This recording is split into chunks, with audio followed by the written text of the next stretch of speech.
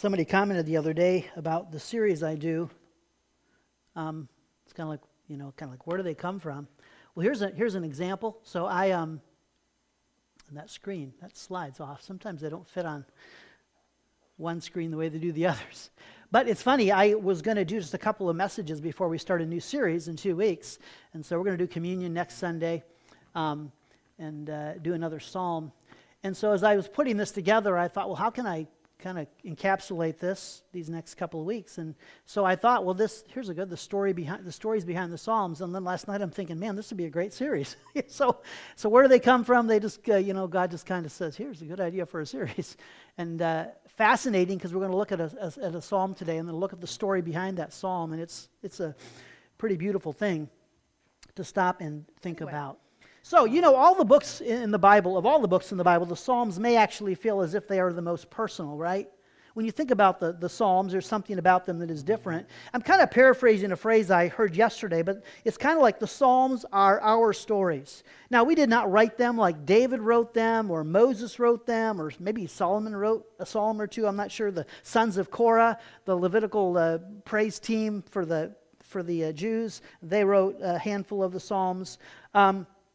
But the reality is they are our stories, right? The Psalms are our stories because they express our emotions, they reveal our thoughts, they ask our questions. And yet at the same time, while we can say, well, that's my story, it's like we can relate to it. The reality is, and let me jump ahead here on the screen, while they're very relatable, and we do can claim them as our stories, they really are, to be honest, they really are someone else's story. Like a lot of the Psalms, maybe not all of them, but a lot of the Psalms, there's a story behind them of some individual, what David was going through when he was running from Saul. Maybe the Psalms that kind of foreshadow how Christ felt when he went to the cross. There's Psalms that certainly do that. And then there are Psalms like this morning when King Hezekiah is just going to describe his emotions and what he experienced when God came through with a great victory for him. Now, I'm going with the consensus this morning that this psalm relates back to King Hezekiah and his events with King Sennacherib. Some see this, a few see this and put this with a different king and a different war, but the consensus seems to be that this goes back to 2 Kings chapter 18 and 19, and this really is a powerful story that speaks once again to the power of a faithful God. Now, some context to help us out. At this time, we talk about King Hezekiah. He is the king of Judah, which is the southern kingdom, and then there's the northern kingdom, and the kingdom is split. The Jews have split into two kingdoms at this time. This is the smaller kingdom of Judah. And Hezekiah is the king. And listen to the testimony here as we start out of Hezekiah. And just here's the verse kind of that I just mentioned earlier, and he read it. Psalms 46:10, "Be still and know that I am God. I will be exalted among the nations. I will be exalted in the earth." And that's one of the most comforting psalms. And that's just right at the very end of this psalm we look at today.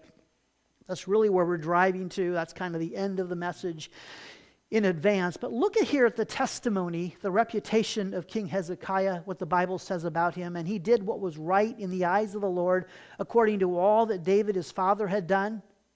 He trusted in the Lord, the God of Israel, so there was none like him among all the kings of Judah after him, nor among those who were before him, for he held fast to the Lord. He did not depart from following him, but kept the commandments that the Lord commanded Moses. And the Lord was with him. Wherever he went out, he prospered. He rebelled against the king of Assyria and would not serve him.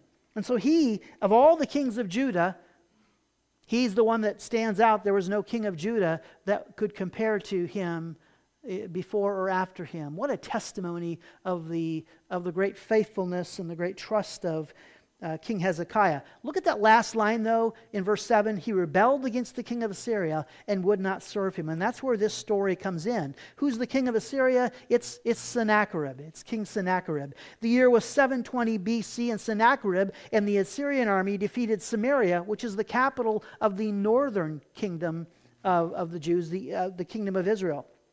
And he conquers Samaria, takes a lot of its inhabitants back to live in his hometown, back in his country. And he had pretty much wiped out, I'm guessing, most of Israel, because when you conquer the capital, that's kind of like the icing on the cake. That's what you... And so now we see here, look what it says here.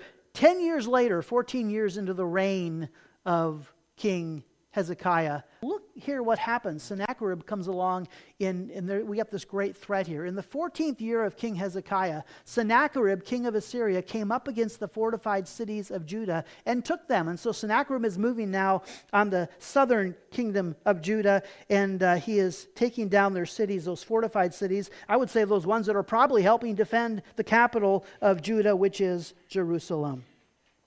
Now, this takes us to about 19 years after he has taken over reign of his kingship here. And this may be the weakest point of his reign, the decisions that come next.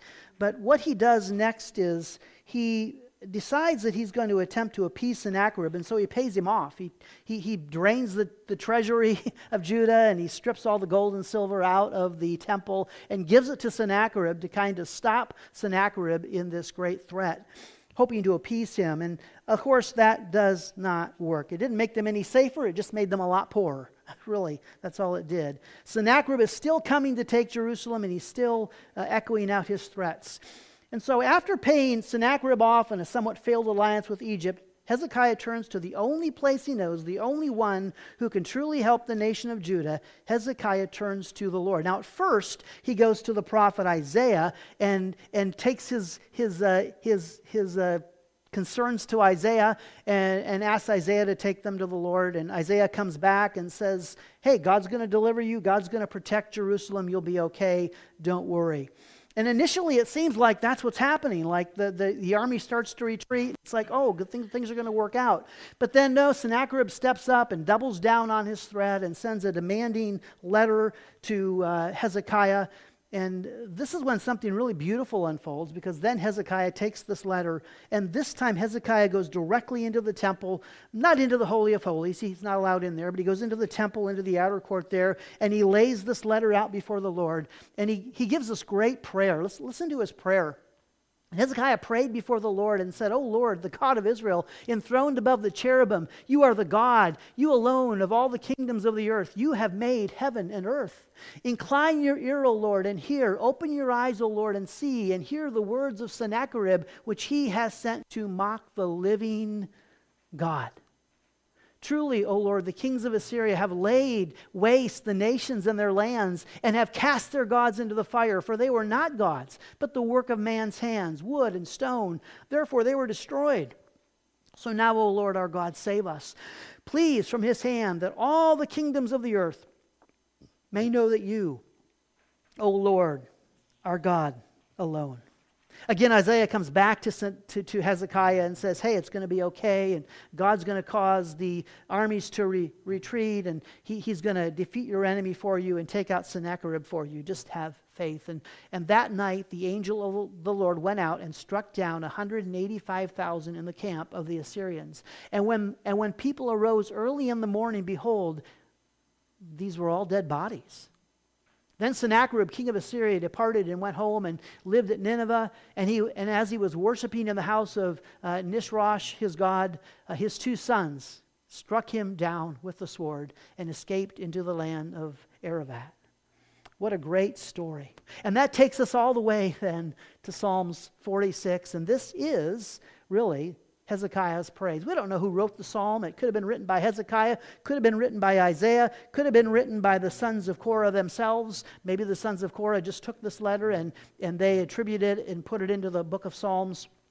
We don't know exactly who wrote it, but most believe, the consensus is this Psalm 46 is a response to this great military conquest of how God delivered them. In fact, Psalms 46, 47, and 48 are seen as a trilogy of psalms that relate back to this very event. And of course, maybe you're aware, Psalms 46, it's really fascinating because that last verse, be still and know that I am God, there's like this, isn't there that hymn? How does that hymn go?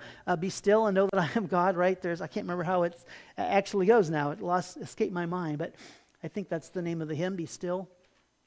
And then there is the other great hymn that is based off this very psalm by Martin Luther, A Mighty Fortress is Our God, and it's based off of Psalms 46. What a great psalm. It's poetic. It's in some ways prophetic. It's beautiful, powerful, and personal. And it is as much our story as it is Hezekiah's story this morning. And that's why we're going to look at it. Because today it is clear we are under a severe spiritual attack. As the battle rages on and grows more and more intense, here is what we need to keep in mind. Today we are in this spiritual battle and we are under a very severe spiritual attack. We can see it all around us. It does not escape us. All right. I should have clicked ahead here. Just a note here, I was thinking about this. You know, not every trial and trouble we face is a spiritual attack from Satan. You know, it's like we go through things. Not everything is a spiritual attack from Satan, but here's the truth, that when we are going through a trial or through adversity, when we are maybe most vulnerable, that is when Satan is most likely to attack us, right? Like we just go through life and we face adversity, we face circumstances in life. It doesn't mean Satan's necessarily attacking us, but when we are most vulnerable, that's when Satan will swoop in and will try to attack us, and we need to be aware of that. Here's today's big idea. I don't need to retreat from the battle. I need a retreat in the battle. And that'll make more sense in just a few moments as we unpack this psalm. I don't need to retreat from the battle. I need a retreat in the battle. And so today, what to know when the enemy attacks, 4 simple lessons and 4 applications. Psalms 46:1, God is our refuge and strength, a very present help in trouble. And then this is the refrain that's included in the psalm. The Lord of hosts is with us. The God of Jacob is our fortress. Selah, verse 7 and 11. And here's the simple reality when you just need to know. God is present with us. The first lesson, God is present with us. Whatever you're going through, whatever you're facing, whatever you're enduring, God is present with us. And it's tough when we process all the evil around us. It is easy to lose sight of God, right? In times of trouble, it is easy to question the nearness of God. Like, God, are you really near? God, are you really close? It's like, I don't understand. And the questions that the psalmist so often raised come immediately to mind, right? Those questions of lament. How long, O God? Why do you stand so far off? Why are you so silent? Why have you forsaken me? Where is your glory? In a world riddled with evil and sin and seemingly in despair, it's easy to question the nearness of God. And is this not one of the main objections of the atheist, right? Right? One of the main objections of the atheist is right here. It's the evil quotient. Like their theory is like, well, if God is so near and God is so loving and God is so good, why does he allow such evil in the world? Right? That's their question. And it's easy to ask that question, and it can maybe trap us, and we're like, well, I don't know. But the truth is, this question that the atheists throw out actually traps them in their own words. You can like turn this around on them, right? Because here's what you can say if they ever present this to you, if someone presents this to you, here's what you say. Well, here's the reality. Without God, how would we know anything is evil? How do we know anything's evil? Because we know there's God. We know what is right. We know what is pure, what is beautiful and lovely and true. So that's how we know what is evil. And so that question can kind of trap them in their own words. But it is tough sometimes.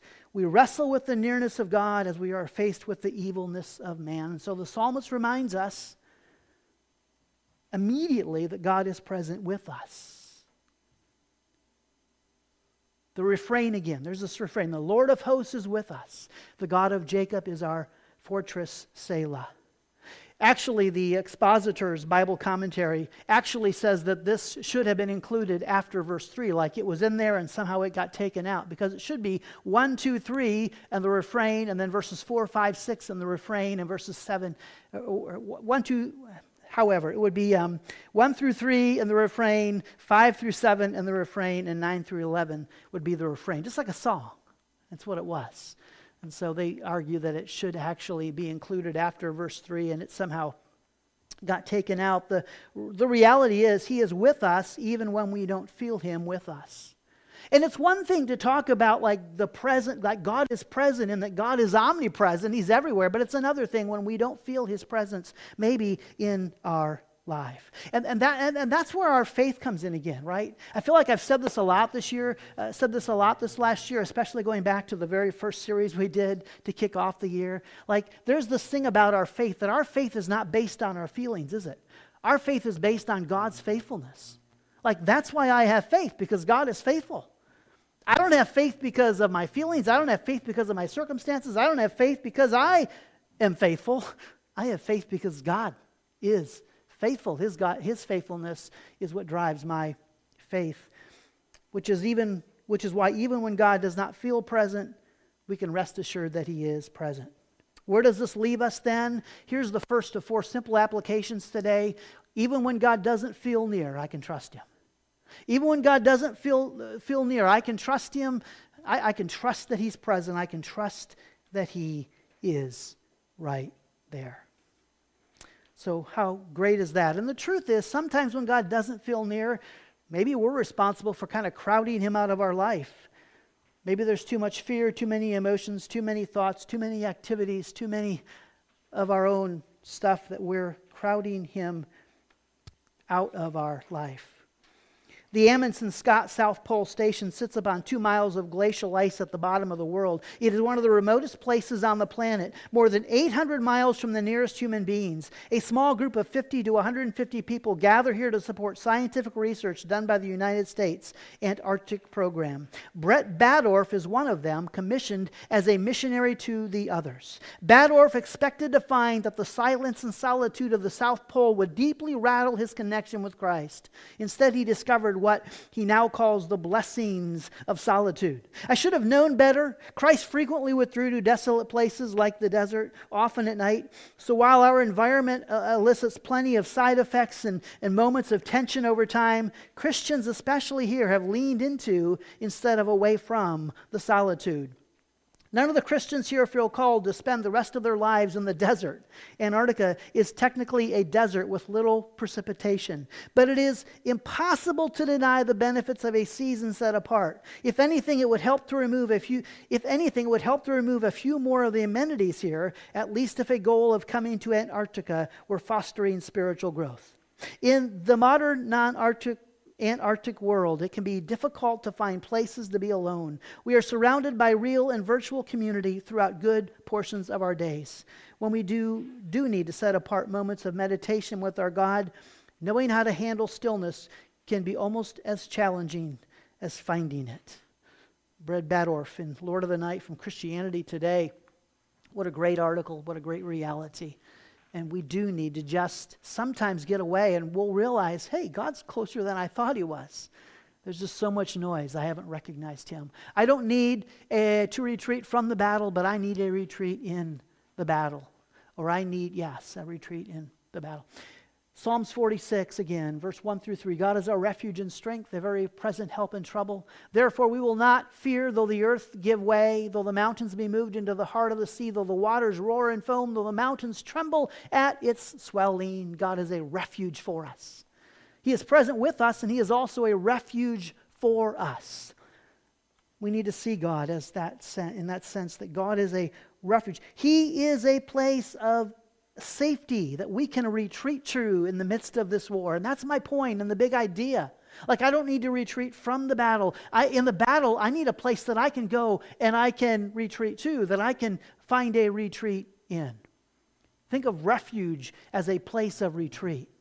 In the battle all around us, think of refuge as a place of retreat. I looked that up, retreat, in the Cambridge Online Dictionary. Here's a definition. A private and safe place. A period of time used to pray and study quietly or to think carefully away from normal activities and duties. And in the midst of the battle, I don't need to not engage the battle and run from the battle, but I need to be able to go to a place of safety and security. I need to be able to retreat. And I think about this throughout the Bible. Like, I think about Moses going up the mountain of God to be with God for 40 days, to be recharged before he leads the Israelites in the Exodus. I think of Elijah, who just battled 300 false prophets of Baal, and now he's running for his life from Jezebel, and it's crazy, and it's like he's burned out, and he makes it to the top of that mountain, and here comes God in the still, small, quiet voice to refresh and recharge and encourage him. I see Jesus getting up early and going off into the desert, into the mountains, all alone to be with God for instruction and and just to know what the day's events hold for him. And I see Jesus and Peter and James and John climbing the mountain for the great transfiguration that actually transformed Peter, James, and John spiritually. I see all of these moments of retreat. But you know, one of the most fascinating places in the Bible where we see a retreat, we see like a great year-long sabbatical for the inhabitants of this circumstance or this event. Do you know where that is in the Bible? You want to think where that might be? It's actually, I think, referred to in the text here in verses 2 and 3. What does this describe? Whose stanza might this be? Therefore, we will not fear though the earth gives way, through the mountains be moved into the heart of the sea, though its waters roar and foam, though the mountains tremble at its swelling. Who do you think that describes? How about Noah? I just wonder if Noah and the family, if they could have gone up to the top of the ark and looked out that window and they could have just watched all the inhabitants of earth be swallowed up by the sea, to see all the mountains just crash into the ocean, to watch it all just swallowed up in the storm. How surreal that would have literally been breathtaking for some of those people. Pun maybe intended there. But that's the reality. And you look here and you just think about, they had a year on that ark. And after the rain stopped, after those 40 days, I mean, yeah, there were lots of animals. And the animals made their noise, I'm sure. But just think about what it was like. I'm sure on that ark, there were arguments and disagreements and frazzled emotions and frayed nerves, but still, it's a big boat. And just think about what they have left behind, all the evil, all the sin, all the wickedness, all the noise, all the clamor of the earth. And for a year, you're on this ark. It's a year-long sabbatical to just get alone with God. You could all find your own little corner of the ark every day, and what a quiet time that would be. And I have to think that in some way the peace of God enveloped that ark and carried them through those 365 days. We'll be here in a minute, but jump ahead to verse 6. The nations rage, the kingdoms totter. He utters his voice, and the earth melts. What a great picture. That is the world as Hezekiah and Isaiah saw it in their day. It also sounds like the world's in Noah's day. And it very much sounds like the world of today. And all God has to do is whisper a word or think a silent thought, and his enemies can be brought to nothing. How great. What a refuge that is. What a refuge that is. The application this morning is that when everything around us is crumbling, I can be at peace. Just as that ark represents us being in Christ, for all those on the ark, as everything around them crumbled and crashed into the sea, they could be at peace. And if we're in Christ, when everything around us is falling apart, when the world looks like it's falling apart, when we wonder if our world will survive all that's being thrown at it today, we can be at peace. I look at the events of today, and I think there's like 3 or 4 camps. You have the people over here who think, okay, the last election was stolen, and they're trying to destroy our world.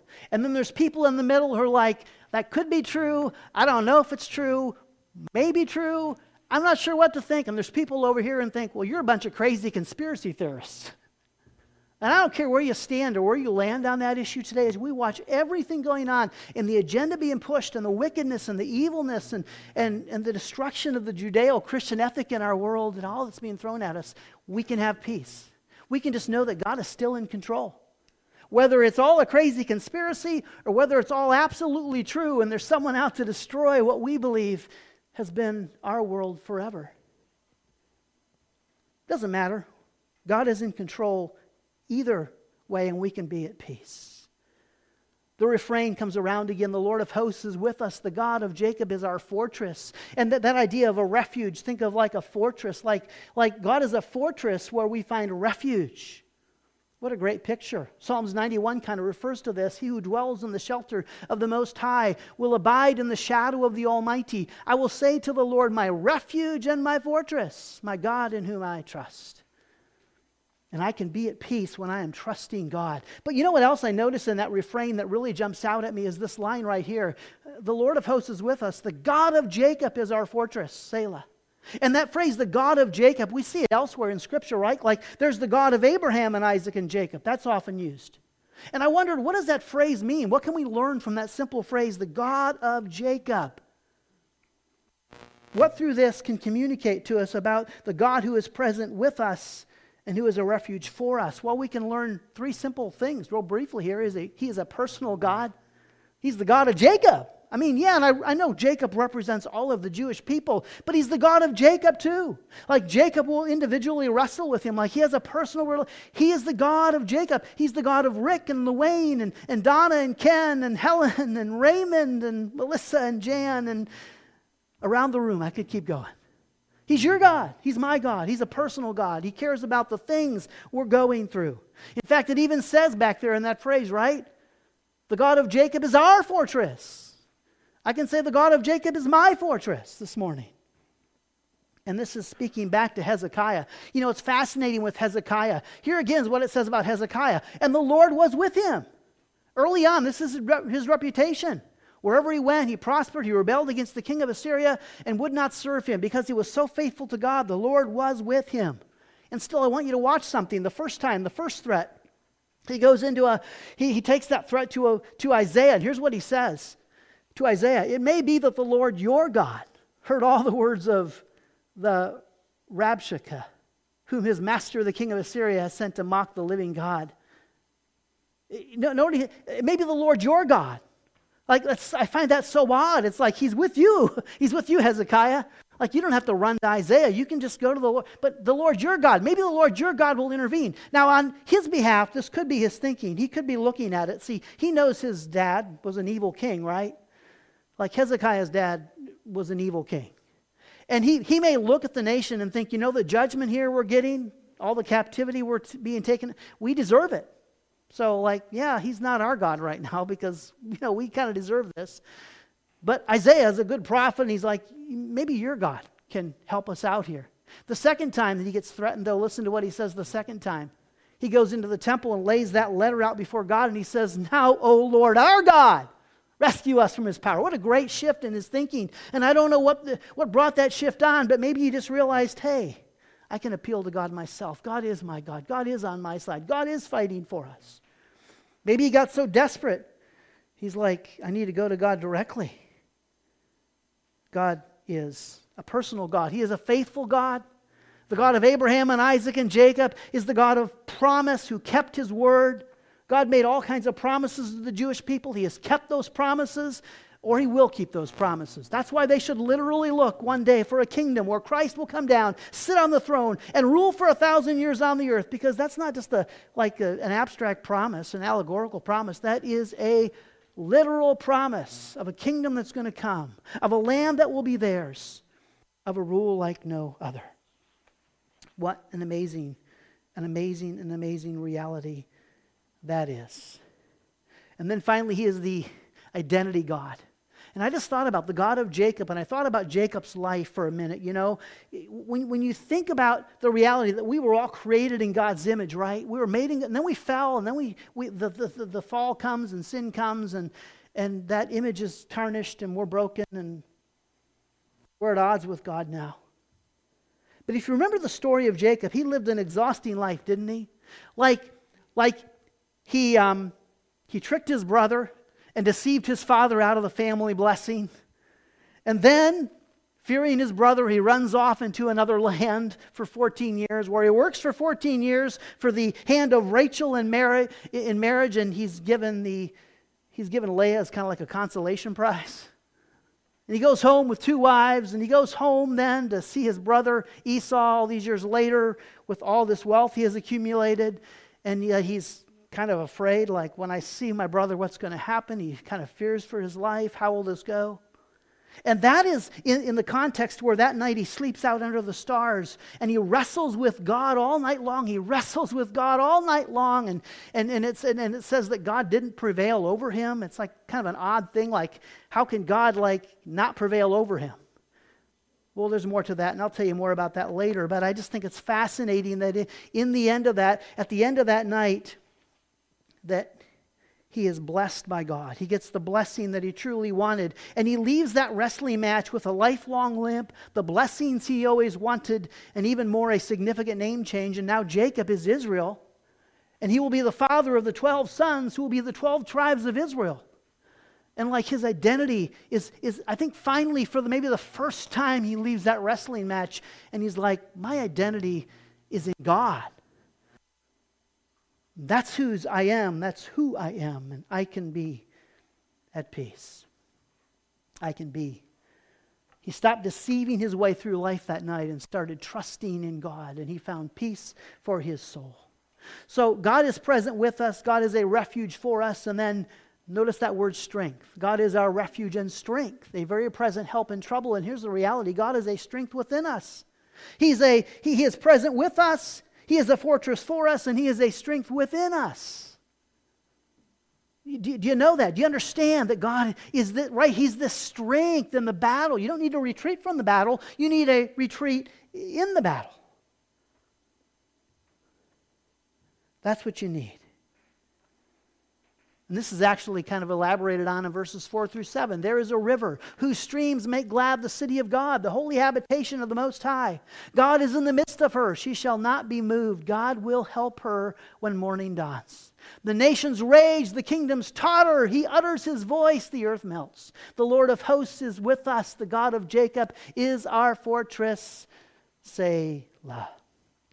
You know, it's fascinating. So it talks about this reference to this river that runs through the city of God. There's a couple things that Hezekiah did that were really significant. One thing he did was he went and there's the springs that flowed all throughout the land of Judah. And I'm guessing that most of the inhabitants of Judah have been taken captive and are no longer in the land. So he goes and he stops up the springs. So the water is not flowing throughout Judah. And what does that do? That makes a hardship for Assyria's armies. Like they have no water source. Like all the waters have been stopped up. Second thing he did was he builds this pool or this conduit that actually diverted the spring waters into the heart of the city. You know, one of the tactics of war that they often use, the first thing you do is try to cut off water supply and power supply and kind of kill the natural resources and just starve people out and just put them in where they can't even exist and they have to just surrender. And he made sure that didn't happen here. And so there's this water supply that's flowing through. And it's fascinating here. There's some commentary here from the Enduring Word that is helpful. Throughout the Old Testament, prophets use the picture of a river as a powerful expression of richness, provision, and peace. He goes on in another comment. There is a river whose streams shall make glad the city of God. The psalmist pictured the abundant, constant provision of a river for Jerusalem. The image is significant because Jerusalem does not, in fact, have such a river. Only a few small streams. Yet the prophets anticipated the day when a mighty river would flow from the temple itself. Where's this river going to come from if they don't have one? Revelations 22:1, then the angel showed me the river of the water of life, bright as crystal, flowing from the throne of God and of the Lamb through the middle of the street of the city. And I'll tell you, that's going to be water. You drink that water, it's like, I ain't never tasted water like that before. And it's going to be, I can't even contemplate or really understand what this is like, this river of the water of life. And on the other side, there's if you read on, there's the tree of life there. It's just fascinating imagery. Don't even know exactly how to explain it. It's just beautiful. But this adds context, right, to what did Jesus say in the book of John? Now, think about this. The river of life flows from the throne of God. There's a river of life flowing from the very throne of God when he rules. And remember what they said. They would equate a river with, peace and what were those three words they said in there? I can't remember, but richness, provision, and peace. Is what they looked at these rivers as a powerful expression of. But think about what Jesus said, John 14:4 to the woman at the well. Jesus said to her, everyone who drinks of this water will be thirsty again. But whoever drinks of the water that I will give him will never be thirsty again. The water that I will give him will become in him a spring of water welling up to eternal life. The woman said to him, Sir, give me this water so that I will not be thirsty or have to come here to draw water. And what amazes me about that is God doesn't just give her a drink that just satisfies her, quenches her thirst in the moment and is really satisfying and is like, wow, I've never tasted that water before. God gives her an unending supply of abundant life, abundant water flowing out of her heart, flowing out of her soul, flowing out of her existence, so she never has to thirst again. It's what we read last week again, John 7:37. On the last day of the feast, the great day, Jesus stood up and cried out, "If anyone thirsts, let him come to me and drink. Whoever believes in me, as the Scriptures has said, out of his heart will flow rivers of living water." Now this he said about the Spirit, whom those who believed in him were to receive, for as yet the Spirit had not been given, because Jesus was not yet glorified. And I think this verse, it's a different dispensation, but it applies to you and me. We have the Holy Spirit. We have an endless supply of the Holy Spirit, of eternal, abundant, living water flowing out of our heart. What was our last series all about? The love, the joy, the peace, the patience, the kindness, the goodness, all of that. It just flows out. I'm filled from the inside out, from my heart. What a beautiful, beautiful reality. Today, my heart is the holy habitation of God. We see this picture of this city here, and the God is in the middle of this city. I'm telling you today, the imagery is you are that city, and God is right here in the middle of you. All the power, all the strength, all the splendor, all the wonder, all the glory. You are a new creation. God has given you a new heart. God has taken up residency in you. You have an endless supply of all that God is. That's the reality. The river of abundant life flows from my very heart today. What a beautiful thing. What a beautiful, beautiful imagery. What a beautiful thing. And note the contrast here as well. I don't think I put it on the screen. I didn't. Look at this contrast. God is in the midst of her. She shall not be moved. God will help her when morning dawns. The nations rage, the kingdoms totter. He utters his voice, the earth melts. Do you notice that? Contrast. God is in the midst of her. She shall not be moved. All around, like Noah in the ark, all around, everything's falling into the sea. Everything is being shaken to its core. But those who are in Christ will not be moved. Oh, how amazing is that? One whisper from God can silence my enemy. Just one whisper. All I need to do is let God speak into my situation, speak into my circumstance. I don't need to retreat from the battle. I need to retreat in the battle. I just need to know Christ is my hope and my source and my strength. And here's the simple application. In the uncertainty around me, I can stand firm. And we're not going to go there at all this morning, but you can travel throughout the New Testament again at all the times. We talked about it earlier this year. We're called in the battle. What's our battle position? Stand firm. Stand in faith. It's exactly what Christ did on the cross.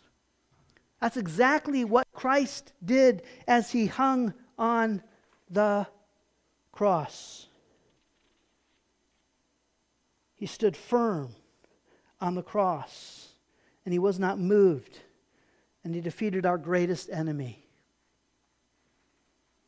We just need to know that God is stronger than our fears and our doubts and our anxiety and our enemies and our circumstances and anything we will face today. We do not need to be moved. Italy is peppered with tiny mountain villages, and Dezzo del Scalve is one of the smallest. The picturesque river Dezzo runs right through the middle of this small village. On each side of the village is a row of attached houses, as is common in the area. However, the row on the eastern side stands out, as one of the houses is built on top of a massive boulder. The boulder projects out of the ground, and the two houses on the left and the right of the boulder are actually built around its contour. The oldest record of Dezzo del Scalve consists of a report compiled by a land surveyor in 1586, and it includes a drawing of the village. A prominent feature of the drawing is the same boulder, surrounded by a cluster of houses. This means that the boulder has been an integral part of this village for more than 400 years. The large Gleno Dam was built above the village in 1923, but the project was immediately cursed by poor materials and poor workmanship. Sure enough, on December 1, 1923, the tragedy happened. The central section collapsed, causing a mass of over 1.1 billion gallons of water to flood into the valley below. Historical pictures of the town in the aftermath of the disaster show massive damage to roads, bridges, and the village itself that was almost completely washed away, with 356 lives lost. However, among the few houses left standing are those that were constructed in and around the rock. What an awesome picture of our reality today. God is a present with us, a refuge for us, a strength within us. I don't need to retreat from the battle. I need a retreat in the battle. I need a place of retreat in the battle. Present with us, refuge for us, a strength within us. Look at here at the end then, the last lesson. Come behold the works of the Lord, how he has brought desolations on the earth. He makes war cease to the end of the earth. He breaks the bow and shatters the spear. He burns the chariots with fire. Be still and know that I am God. I will be exalted among the nations. I will be exalted in the earth. The Lord of hosts is with us. The God of Jacob is our fortress. Selah. Selah. Last lesson, God is a ruler over us.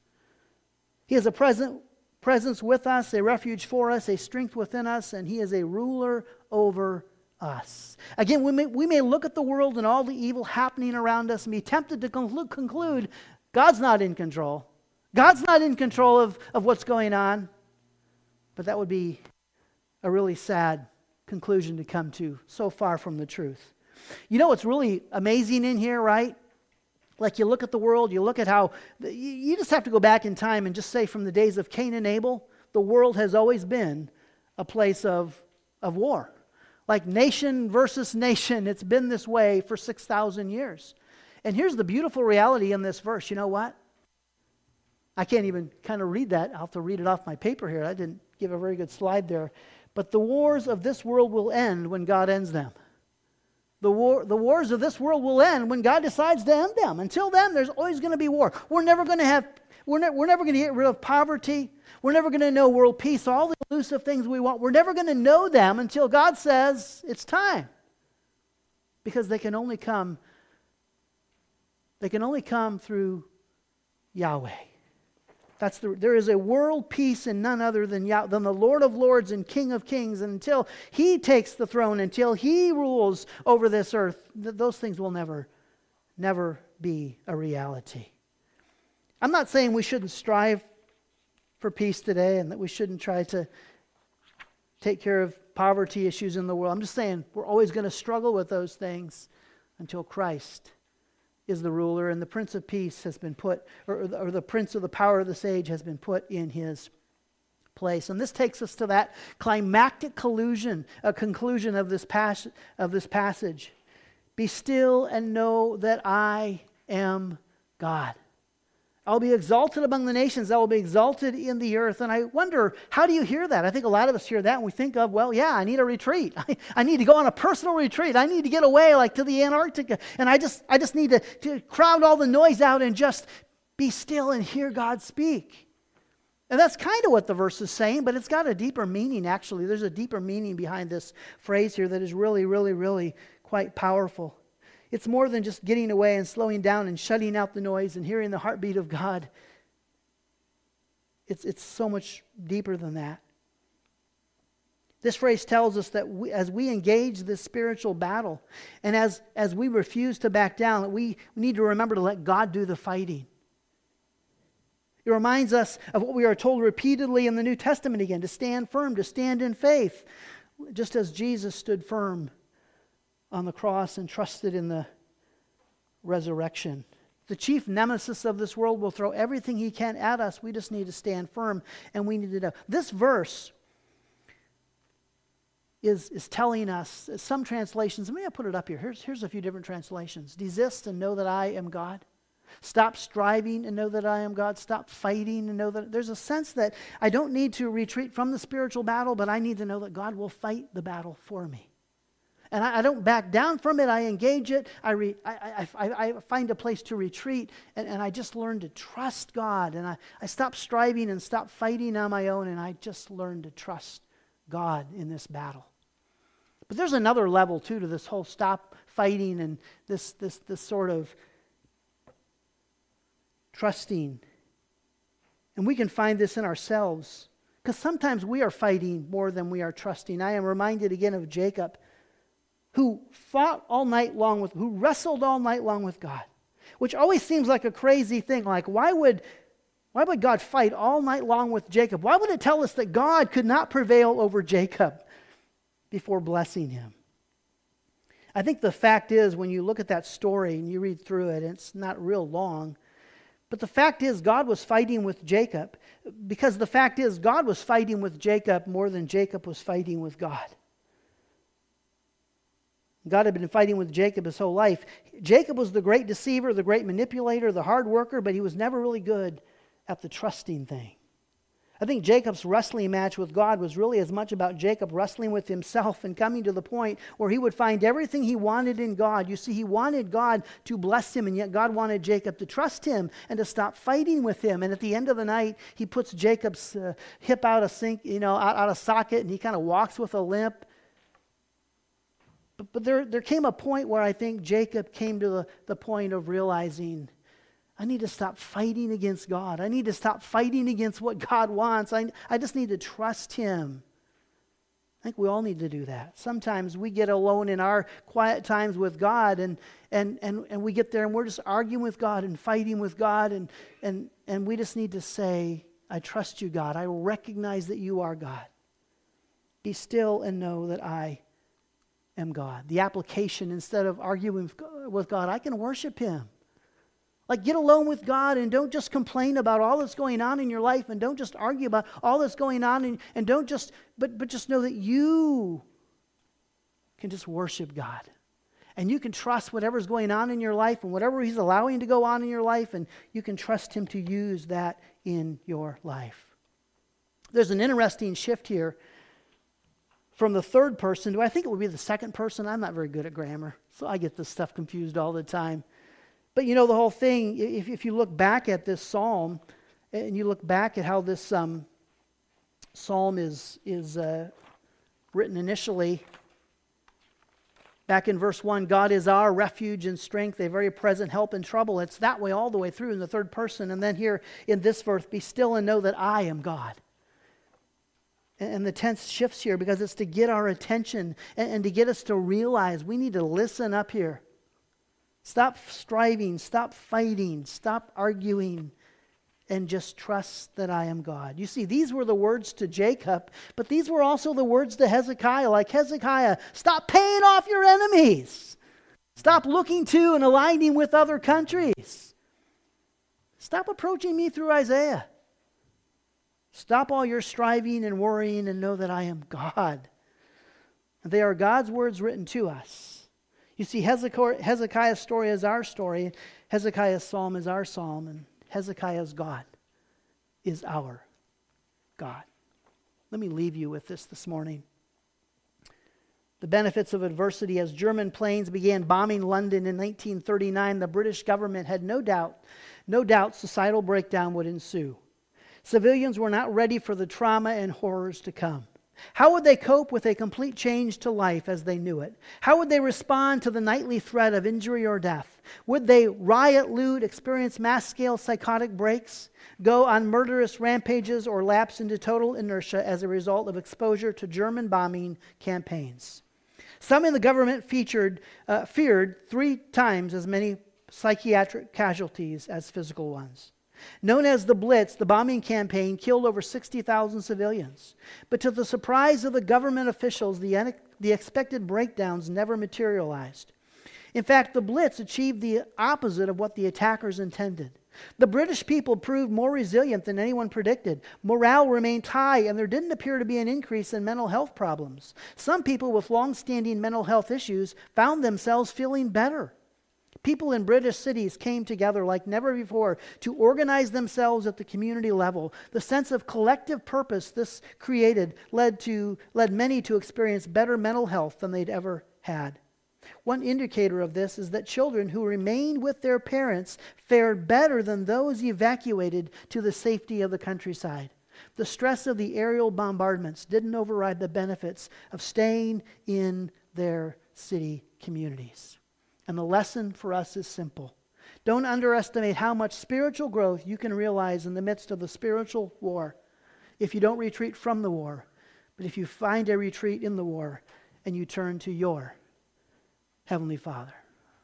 Lord, thank you. We can trust you. Thank you that you're right here with us in everything that we're facing. And each of us are processing life differently right now. And we're engaging the world at a different level, a different mindset. We're interpreting things. We're going through our own personal experiences in our own homes. in our own lives. And Lord, through all of it, we can know that you are with us and we can trust you. That in the confusion around us, we can have peace. That as everything around us is crumbling, we can stand firm. Yes, we can stand firm and we can stop arguing with you and we can just worship you. And we can just trust that you are a good God and that we can grow stronger in the spiritual war, not weaker. Help us give us the wisdom to know how to live in these tumultuous times. Give us the wisdom to have the right words to say to those around us, to respond with peace and serenity, to exhibit the fruit of the Spirit in trying times. And Lord, help us just be very aware of your presence. If we need to retreat more than we are, if we need to get alone away with you so we can crowd the noise out and we can become more aware of your presence, let us know we need to do that. And make yourself real to us. Lord, I pray you'll bless everybody's week as they go home today. As they leave this place, that you will just encompass them with your grace and your beauty and your splendor and your peace all week long. Bless them for having been here this morning.